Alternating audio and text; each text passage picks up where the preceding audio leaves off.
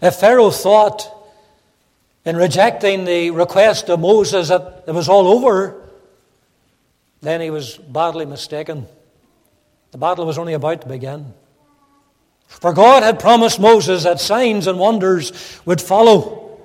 The Pharaoh was no longer to be confronted with mere words. He was now going to have to deal with the actions of God. And these verses commence the portion that is often referred to as the plagues of Egypt. The signs that Moses had demonstrated previously, remember, they were before the people. So up until this moment in time, no miracle, no demonstration of God's power had been performed before Pharaoh. But that was going to change immediately. I should say to you also, you see the word signs in verse 3.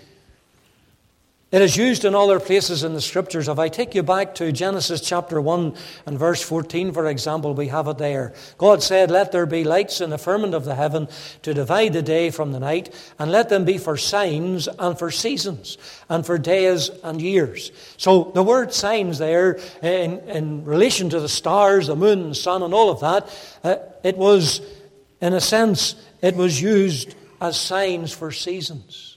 And you know, of course, that those in boats and ships years ago would have gone by the stars, etc. They were signs for seasons.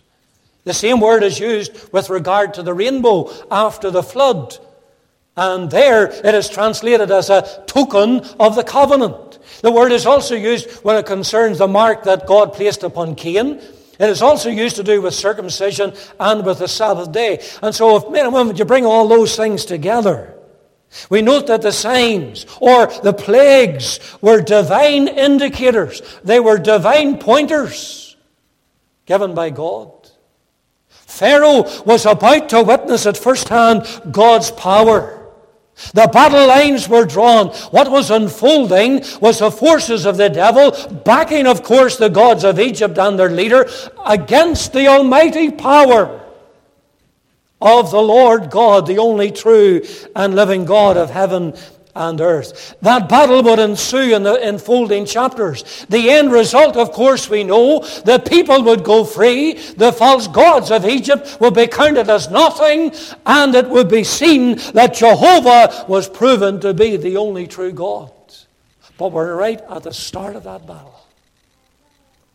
What we're going to see is no longer the weakness of Moses.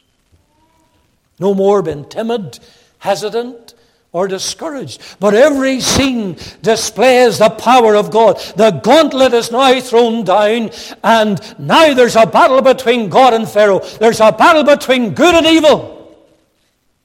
And men and women, that's a battle that is rendered and repeated every day in this world, every day in your life and mine, whether we recognize it or not. The battle between good and evil. I want you to notice, firstly, the representatives. It's obvious, it's to state the obvious, that the one whom God had called to deal with Pharaoh, to stand before him, and to lead the nation of Israel out of the land of Egypt was indeed Moses. God had, remember, spared Moses. When the baby boys were killed, Moses was spared. Moses was raised in due time for such a time as this. And that is emphasized not only by the means of the genealogy that we looked last time in the chapter 6, but also by the opening words in chapter 7 that God speaks unto him. I want you to consider he's a man that is God's ambassador. The Lord said unto Moses, "See, I have made thee a god to Pharaoh." As an ambassador of God, he was one who had the authority of heaven behind him. God had chosen him to be his ambassador before the king of Egypt. He had invested him with divine authority. He was about to use him to bring about those signs and those wonders that he spoke about, those things that were contrary to the ordinary course of nature. But in those few words, "I have made thee a god to Pharaoh," we see that God does not rank men as the world does. Let me explain that. You see, to the human eye, the greatest man or rank in Egypt was the Pharaoh. And please consider that Egypt in those days was a massive power. We talk about, the major powers in the world today, of China or America or some of these other ones. Well, Egypt was in that same bracket in those days. It was the massive power. And that only but added to the position that Pharaoh held in the eyes of men. But with God, the order is somewhat different. The lowest in God's ranking was Pharaoh. And the highest was his man, who had for the past 40 years been a mere shepherd in an obscure part of the land of Midian. Moses, as God's ambassador, was to rule over Egypt's proud leader, commanding him what he should do, correcting him when he did wrong, and punishing him for his disobedience. For don't forget, the day was to come when Pharaoh had to apply to Moses for the removal of the plagues. He wanted them away, out of the land.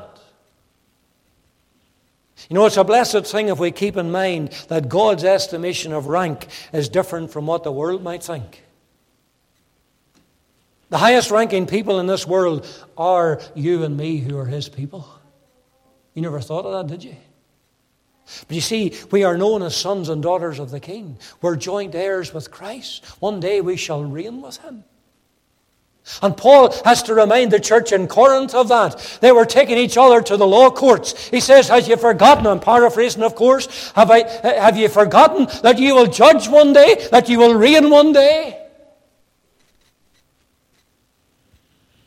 Old Willie Mullen, I'm sure many of you, the older generation anyway, would have heard of Willie Mullen, evangelist in this country years ago. He used to say, if people realized who you were, they would take off their hat when they approached you in the street. You're a child of God this morning. You are a son or a daughter of the King of Kings and the Lord of Lords. You will reign with Christ. And men and women, as such, we should live as such. There's the bit. We should live as such, as sons and daughters of the King. The world's value on things is totally different, of course. It doesn't value the learning of the Word of God. In fact, how many seem, even in church circles, to ape the world system today? There's no emphasis on learning the Word of God. And boys and girls, can I just say, and young people, you might think sometimes as you go home with your lessons, and there's a catechism, and it's not just a wee short one, it's a brave size. You might not enjoy learning that. But this church believes in catechizing our children. Because when you're catechized, when you learn those things, what is man's chief end? Man's chief end is to glorify God and enjoy him forever. You are really having a little summary of all the truths that are found in God's Word. That's how important it is. That's why, as a Sunday school, we don't bring the children in to play games with them in the Sunday school. That's why, as a Bible class, we don't have a cup of coffee and talk about the things of last week. And that's what's going on in many of the churches. Those catechisms, those scriptures that your Sunday school teacher encourages you to learn, they will stand by you. And you'll be able to quote them maybe in years to come. I could maybe go to some of the adults and you could still quote some of the catechisms or some of the scriptures that you've learned, because the Word of God is hidden in your heart. We value the Word of God. The world doesn't value it. It puts emphasis on philosophies and theories of evil and wicked men instead. Moses was God's ambassador. And as such, he had also Aaron there as his mouthpiece. He would be like a prophet unto him. And you know, of course, what an ambassador does, what their role is. It is to speak what the king or what the government or authority has commanded them. It is to represent their master. And so it was for Moses. You look at verse 2. Thou shalt speak all that I command thee, and Aaron thy brother shall speak unto Aaron, that he send the children of Israel out of his land. The message that Moses was to convey as the Lord's ambassador was not something of his own making. The message even wasn't just a part, but God says, all that I command thee, thou shalt speak unto Pharaoh. Moses And therein were to declare God's word. And the message, that was the message that was needed. And men and women, the same charge is laid upon the servants of God today. It is to preach in season and out of season. Woe is unto me if I preach not the gospel. And you know, Paul was very conscious of that. And I can take you back to Exodus chapter 20. Exodus chapter 20, I actually made reference to this in the Bible class this morning. He meets with the elders of Ephesus. He's on his way to Jerusalem to preach there at the time of Pentecost, the day of Pentecost. But he has a message for the elders. And that's why he gets them to meet at Miletus on the coast. And he rehearses of the time that he's been among them. And verse 27 is where I take you, because he says to these men, verse 26, wherefore I take you to record this day, I am pure from the blood of all men. For I have not shunned to declare unto you all the counsel of God. The Apostle Paul was conscious that he had to preach all the counsel of God. He had to preach the message that was needed. He didn't leave wee bits out or big bits out. He preached all the counsel of God. There seems very few these days who are prepared to do that. You see, many people are taken up with being entertained. The modern day signs and wonders. And people want to have their ears tickled and to be sent away good. And so therefore the result is not all the counsel, not all the message that God would have us speak is spoken. And so there's many a man and many a pulpit today in Ulster, and they'll not dare preach against sin. Or any of those other things that they might think is controversial. But it's all the counsel of God. All Scripture is God-breathed. Moses was God's ambassador with God's authority to speak what God commanded him. And I labour that point because don't forget, the child of God is the same. You see, 2 Corinthians 5, and there's a description there, verse 20. Now then, we are ambassadors for Christ. You and I are an ambassador of Christ. We're commanded to speak what the Lord's message is. We're to live like an ambassador of Christ. And of course we're bringing the message to the unconverted, how they can be reconciled to a holy God. Let me also show you here that we have the action of God in verse 3. I will harden Pharaoh's heart, multiply my signs and my wonders in the land of Egypt. It reveals one of the solemnest truths in God's word. That is the divine hardening of a human heart. God said he would harden the heart of Pharaoh. Pharaoh didn't harden his own heart. And while we cannot fully explain it, just in the same token, it is God who is able to soften a heart. Yet our business, men and women, is to preach it, not to tone it down, not to try and explain it away so as to make it more acceptable to the human nature. It says, I will harden Pharaoh's heart. And you know, it's not the only example in the Scriptures of this. Let me just give you a couple more. Deuteronomy chapter 2, verse 30. It says there, but Zion, king of Heshbon, would not let us pass by him. This is the time Moses rehearsing their wilderness wanderings. They came to this portion of land, and the king wouldn't let them pass by. Why? For the Lord thy God hardened his spirit and made his heart obstinate, that he might deliver him into thy hand, as appeareth this day. God hardened his heart. He wouldn't give way to the children of Israel. And the purpose is there, that he might deliver him into our hand. This is the case also with the cities that battled against Israel. Joshua chapter 11, to give you another one, verse 19 and 20. It says, there was not a city that made peace with the children of Israel, save the Hivites, the inhabitants of Gibeon. All other they took in battle, for it was of the Lord to harden their hearts, that they should come against Israel in battle, that he might destroy them utterly, and that they might have no favor, but that he might destroy them as the Lord commanded Moses. God hardened their hearts against them. Those scriptures I've given to you are simply illustrations that bring out what Paul teaches in Romans 9:18. He says, "Therefore hath he mercy on whom he will have mercy, and whom he will, he hardeneth." Whom he will, he hardeneth. And can I say to thee, you're unsaved? That's why you ought not to despise the day of God's grace to your soul. That's why you should not put it off to another day. If God's Spirit is striving with you, remember that little text, "My spirit shall not always strive with men." It's not to be put off. It's not to be ignored. Because God can harden the heart. "And shall not the judge of all the earth do right?" And he hardened Pharaoh's heart. The reason why his heart will be hardened is given even in the next two verses. "But Pharaoh shall not hearken unto you, that I may lay my hand upon Egypt." There's the first one. "And bring forth mine armies and my people, the children of Israel, out of the land of Egypt by great judgments.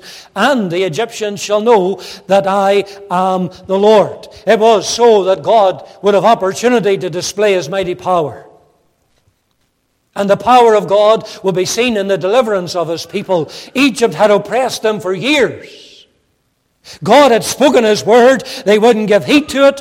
Now the judgments of God will be multiplied to cause Egypt to let Israel go. Is there not a solemn reminder to us all? It's better to obey God's word than to put a stubborn resistance against it. Only for us then to incur the chastening of the Lord. Better to obey the Lord's word. The other reason was all Egypt would know and the power of Jehovah. They would no longer be in ignorance. The Egyptians would know the true God by seeing his stretched out arm come against them. How fearful to think that even the ungodly, while they reject God and they don't want to know about God, yet they will eventually learn about God, but not in the manner which will rejoice their hearts, but rather through the hard way.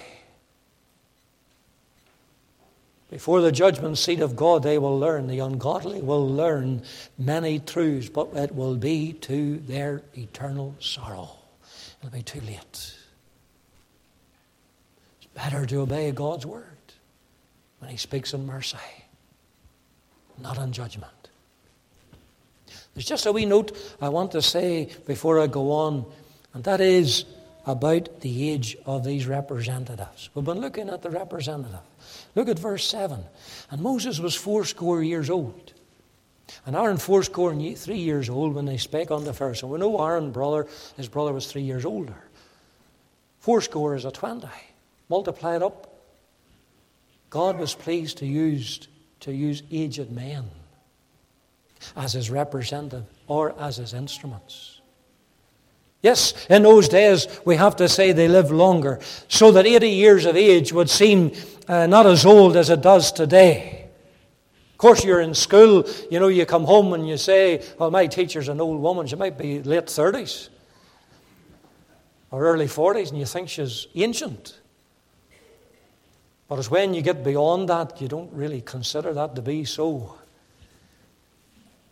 But nevertheless, I want you to think of this. It's only at 80 that Moses does his greatest work. He stands before Pharaoh. At 80 years of age. And in all his objections and trying to get out of the task, he never raised the age issue. And neither should we, men and women. The Lord has been pleased to use aged men and women in the past, and he still does. It was said of John Wesley, he was preaching every day when he was 88. Every day. So when you get into your 60s, 70s, or whatever you might think it is to be old, don't you think that God is finished with me? There's nothing I can do. Let the age of these representatives of God challenge us. And let it rebuke any slothful spirit that might seek to raise its head where the work of God is concerned. Some of the fittest men, some of the men or ladies that are doing the greatest work are up on those years.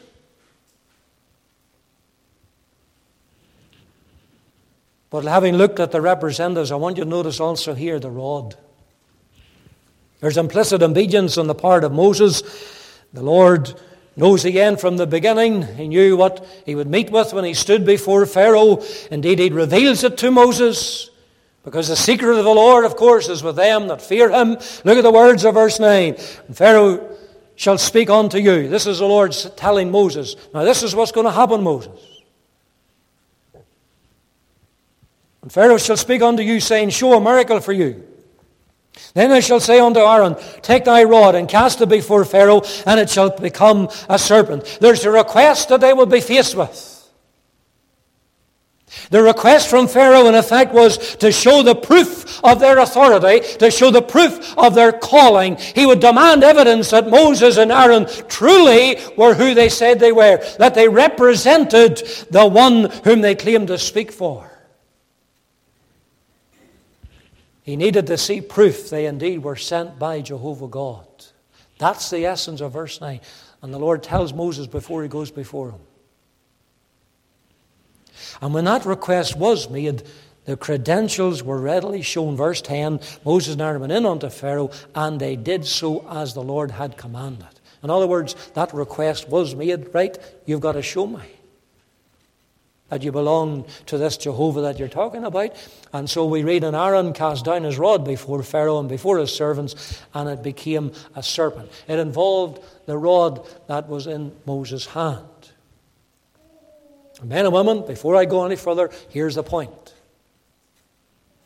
When one is truly sent of God, then the proof will be evident to others. The proof will be evident, and it will be seen. If someone is called to preach the gospel, it will be evidenced. Let me say to any young person, a Bible college doesn't make you a preacher. It doesn't give you the call. A Bible college will take off the sharp edges, and that's an ongoing work, of course. But the Bible college doesn't give you the gift of preaching. That ability and that calling will already be seen. The same applies to a teacher. You know, maybe some of the young people have an aspiration to be a teacher. Well, that ability, those gifts will be able to be seen before you even set yourself to that. Or some musical talent, and so we could go on. Those things will be evidenced. And Moses was ready to answer this request, for the Lord had instructed him what to do. It's good to be ready with an answer of the hope that lies within you. And you'll only be ready when you spend time in His Word. And others will see it's evident that you're speaking for the Lord, that you're an ambassador of Christ. It'll be seen. The rod was to be cast down. It would be turned into a serpent. Only the power of God could do that. And it shows that without the power of God in any of our labors, then we can do nothing. We might have the best team behind us. We might have the best organization and plans and provisions and all the rest. But if it's devoid of God's power, then it will come to naught. Except the Lord build a house, they labor in vain that build it. Remember that.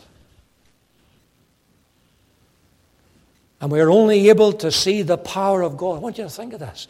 Moses was only able to see the power of God because he, first of all, was obedient to what God commanded. You'll not see God's power if you're living in disobedience. You remember the disciples, remember the time the Lord went into Jairus' daughter, Jairus' house to raise the daughter. There were those there, and they laughed him to scorn. What happened? The Lord put them out. You see, unbelief couldn't be in the place where the power of God would be demonstrated. And only the Savior and those small number of disciples saw that girl raised from the deathbed.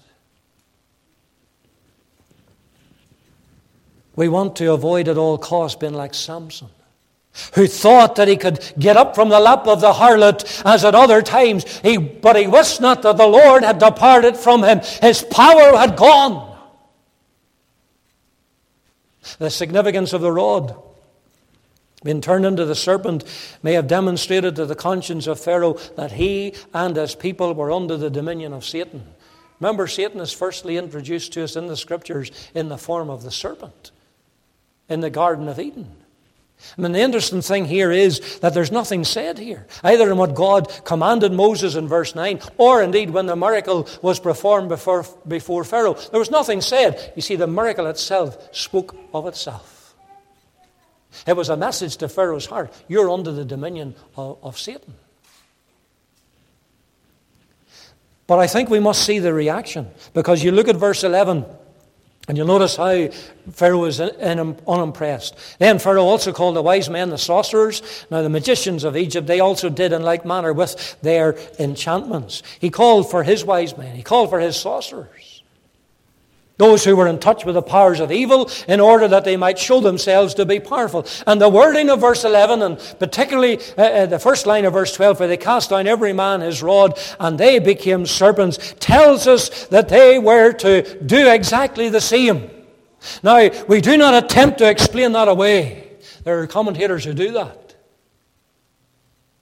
But I'm not in the business of explaining away what the Holy Ghost has written down. They did in like manner. It was they who cast down every man his rod, and that rod became serpents. And so therefore the question that arises in your heart or mine, how could they perform such a miracle? I tell you how, by the power of the devil. You see, the battle is against God and the devil, power, but the battle is between good and evil. Moses is God's representative throughout. Pharaoh is the representative of Satan. And the fact is that these wise men, these sorcerers, had the power of the devil at their disposal. We should never underestimate the power of the great adversary. Oh, the little children's books may have him as somebody with a tail and horns and all the rest of it. That's not always the case, by the way. And we do not dismiss the devil because he's powerful. He's a greater adversary than any one of us can face. And we should never forget this either, that one of the devil's tactics is to replicate or duplicate the power of God. He wants to make himself as like unto the Lord. Exalt himself. That's why he was cast out of heaven. He seeks to counterfeit the works of God and the Word of God, of course. His power is in evidence here so as to deflect Pharaoh from believing in the Lord. It's something that is warned about throughout God's truth. I want to bring you to Paul again as he writes to the church at Corinth, 2 Corinthians chapter 11 this time. I said to you, the devil doesn't always appear with the horns and the tail. You look at 2 Corinthians chapter 11, verse 13. He says, for such are false apostles, deceitful workers, transforming themselves into the apostles of Christ. You see, there are the counterfeits. And he says, no marvel. Don't be alarmed at this. For Satan himself is transformed into an angel of light. Doesn't always have the horns. He can transform himself into an angel of light. Therefore, verse 15, it is no great thing if his ministers also be transformed as the ministers of righteousness, whose end shall be according to their works. There's the power of the devil. He has counterfeit servants. He has counterfeit power, tries to imitate the power of God, can even transform himself. Turn over to 2 Thessalonians. You have in these words the appearance of the Antichrist. And Paul here speaks to these Thessalonians about this. 2 Thessalonians 2 verse 9. He says, even him whose coming is after the working of Satan with all power and signs and lying wonders. There's the very words we're seeing in our own passage. The Lord said there would be signs and wonders. The devil's tactic is to try and replicate, duplicate the power of God. And that's how it will be even in that time. The devil is about the work of imitation. And the most subtle is in worship. There's worship out there that knows nothing of the power of God. It's the devil.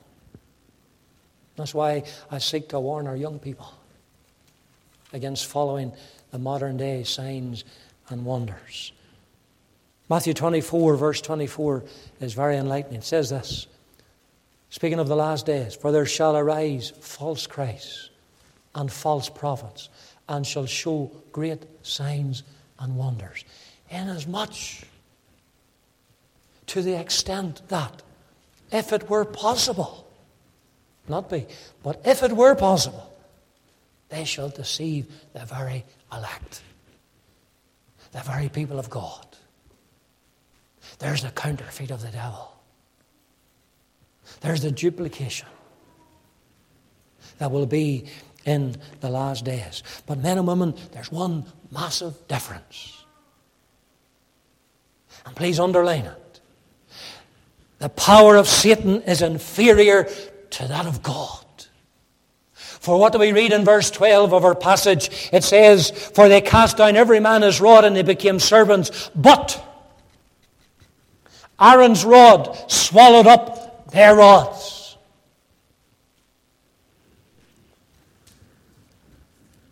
There's the difference. The devil is powerful, but he's not as powerful as Almighty God.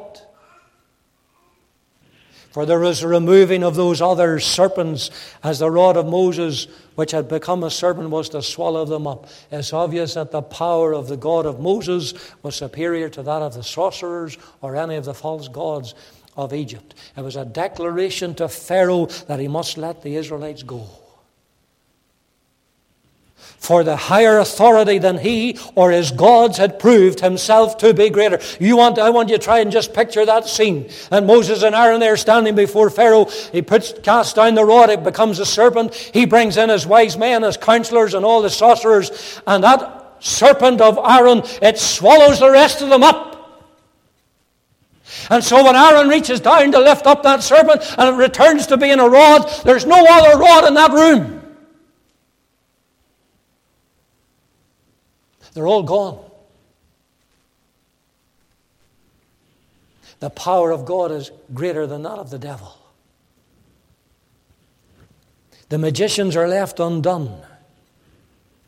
And men and women, when God so pleases, he can swallow up our enemies, and he can leave them dumbfounded. Our God is still the one who opened up the earth and swallowed Korah and his people in their rebellion. It is the God who has promised to us, his people, through redemption in Christ. Death is swallowed up in victory. O grave, where is thy sting? That's the same God. Let me ask you, is he your God? Is he your heavenly Father this morning?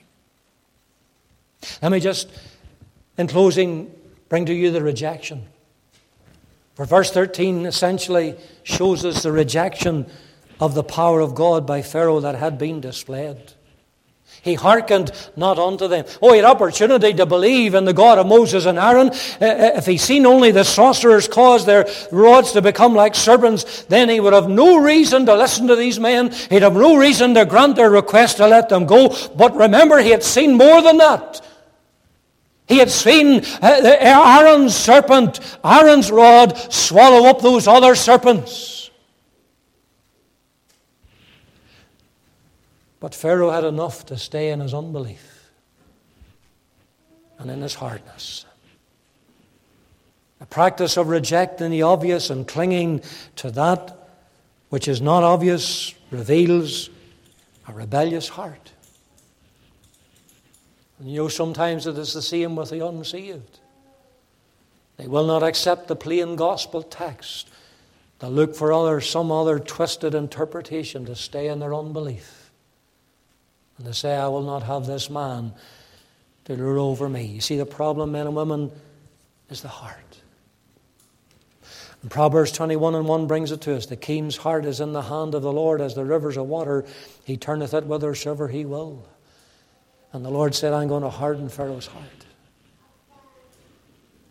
That heart was hardened so that it wouldn't receive the most obvious of miracles and of revelations. And today, people, the problem is exactly the same. It's the heart. That's why brutal crime is committed. That's why murders occur. That's why abortions and all the immorality of the day takes place. It's because of the heart. That's why divorces happen. Because the Savior taught that.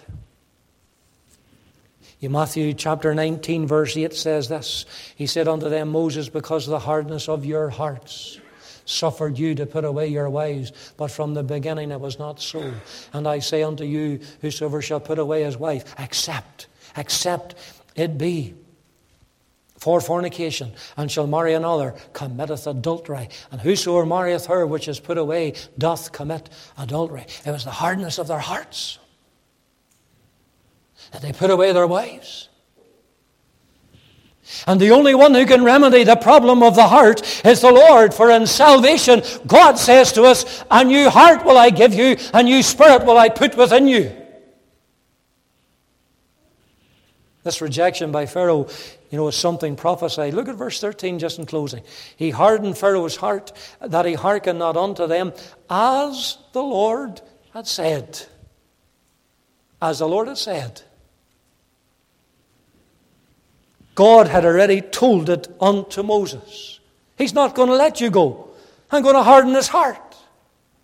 And now this prediction is proven to be true. It underlines to us the veracity, that's a big word, but it simply means the truth of God's word. And while it is discouraging for us that Pharaoh rejected the message, it is encouraging to us because it proves his reaction was exactly what God had said it would be. And so it is today. And so it shall be in the days to come. I've already referenced the final Antichrist in 2 Thessalonians. I want to read just Revelation chapter 17, verse 17. Again, it has to do with the final days. It says, For God hath put in their hearts to fulfill his will and to agree and give unto their kingdom unto the beast until the words of God shall be fulfilled. The two kings are in league with the final Antichrist, the man of sin. But you'll notice something. It's God that causes them to give their kingdom unto him. God hath put in their hearts to fulfill his will, to agree and to give their kingdom unto the beast. His plan and purpose will be fulfilled. For he maketh even his enemies to praise him. Until the words of God shall be fulfilled. It's all coming to pass. The words of God will be fulfilled, men and women. Heaven and earth will pass away. God says, my word will never pass away. And his word is, you must be born again if you're not saved.